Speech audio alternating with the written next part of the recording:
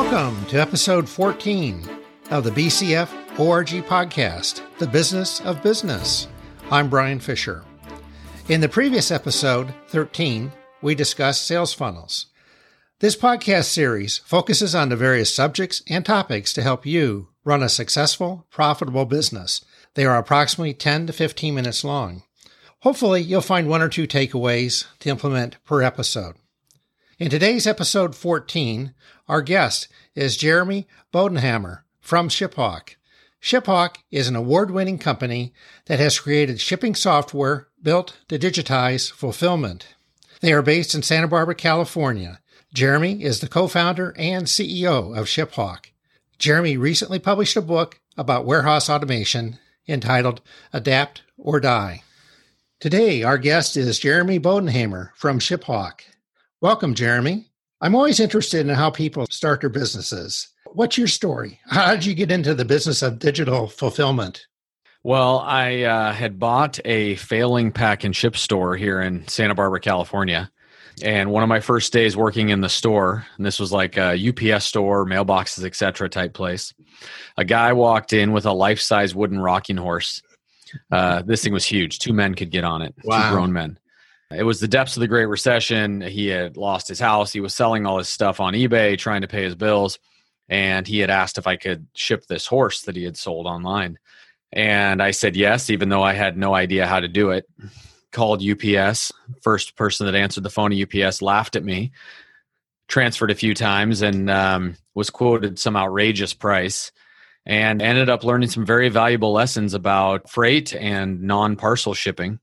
And so I took that and ended up growing that business to be one of the top performing stores of its kind in the US. And by 2011, my phone was ringing off the hook with customers asking me one question, which is, what is the shipping cost? And over this time, everything had moved online.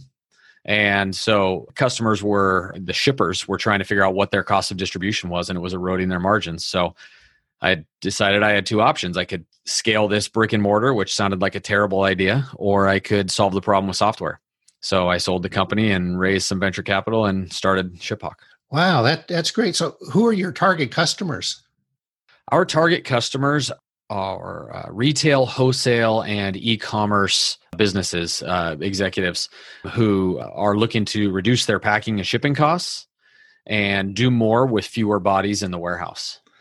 Okay, and then what are your business differentiators? So our software is unique because we start by looking at the item. And so we're very data heavy. So what you get is multi-carrier rating. So you're looking at parcel and less than truckload in one system. You're looking at optimizing across multiple warehouses, ship from store support, packing optimization, which is software that tells you which box to use and how to pack your items in boxes. Dynamic rating rules to customize how your products are distributed and to which type of customers. Real-time analytics and reporting, and shipping documentation and on-brand track and trace all in one system. Wow. We're speaking with Jeremy Bodenhamer from ShipHawk. So, Jeremy, why should somebody buy ShipHawk? What's your elevator pitch? Well, my elevator pitch and why they should buy are 2 different things. My elevator pitch is we help the small and mid-sized guys compete against Amazon, right? We're giving that Fortune 500 distribution power to everybody else.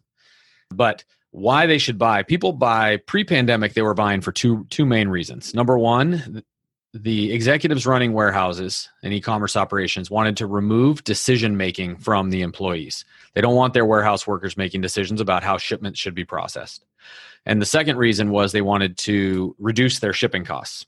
And then the pandemic hit, and all of a sudden they have what was a constrained labor market got worse, and they can't have as many bodies in the warehouse because of the rules. So now they have higher volumes and they need to process more orders. And so that is now our number one reason that customers are buying. You just recently published a book, Adapt or Die. Can you expand on that a little bit? I can. So we wrote the book for e-commerce executives, and those specifically who are either realizing or not yet realizing that they are competing against the e-commerce giants. I call these giants the 5 APIs of the apocalypse. They are Amazon, Alibaba, Walmart, JD.com, and Shopify. Shopify is a friend not a foe, and the others are not necessarily friends of the independent merchant. And these APIs, these big companies, they want to become the market. They don't want to just corner it. They want to force every independent operator onto their infrastructure, and they are successfully doing it. So the book is about what these independents need to do to compete. Who is it that should be reading your book? E-commerce executives and anyone that's interested in how our world is evolving and how automation and very, very powerful companies are driving that change. We're speaking with Jeremy Bodenhammer from ShipHawk. So when you were doing your research for your book, what was the most surprising thing that you found? So there's a lot of surprising things, but the ones that stick with me are really the data points. We hear these names of these big companies, and if you're an independent, you see them maybe as a friend because they're a marketplace you might want to sell on or alongside, but you really don't realize how much power they have. And so let me give you a few numbers here, and this is what stuck with me that just was surprising. Amazon spends almost $250 million on each new smart warehouse or fully automated warehouse. They supposedly stock 120 million products on their marketplace. Walmart. In 2019, Walmart generated $4 million an hour for the Walton family. And probably the most surprising of all the data is Alibaba. On Singles Day in 2019, Alibaba shipped 1 billion shipments in a single day. Wow.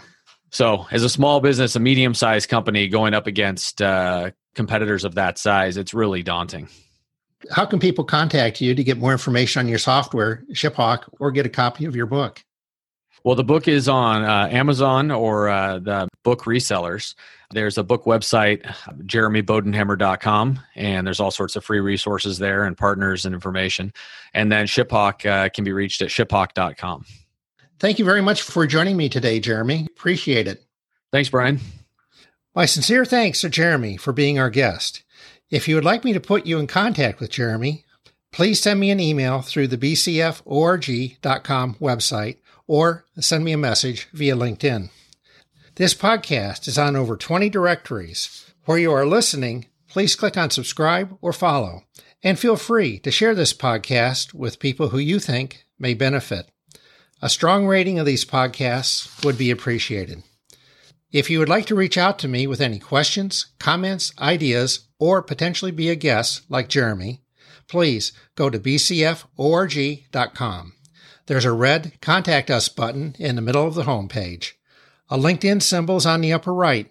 Click on that if you'd like to see my profile. All the podcasts are available by clicking on the website podcast page in the reference bar. These podcasts are released the first and third Tuesday each month. In the next episode 15, we'll move back over to the financial column. In business, running a successful, profitable business is the ultimate scorecard. You are never done and can always be better. It tends to be more fun than work, frustrating at times, but can be very rewarding. From BCF ORG Corp., I'm Brian Fisher, wishing you the best. Thanks.